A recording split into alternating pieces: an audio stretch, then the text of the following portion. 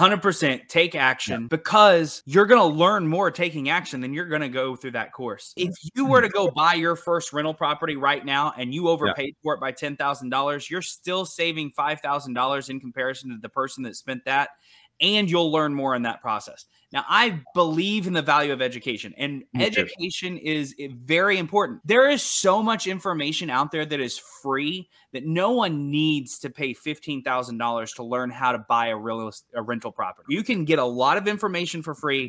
Take action. It will pay off. And I don't know why people are comfortable paying $15,000 for a real estate course to learn how to do something, but if they weren't to make money on their first deal, they won't ever do it again.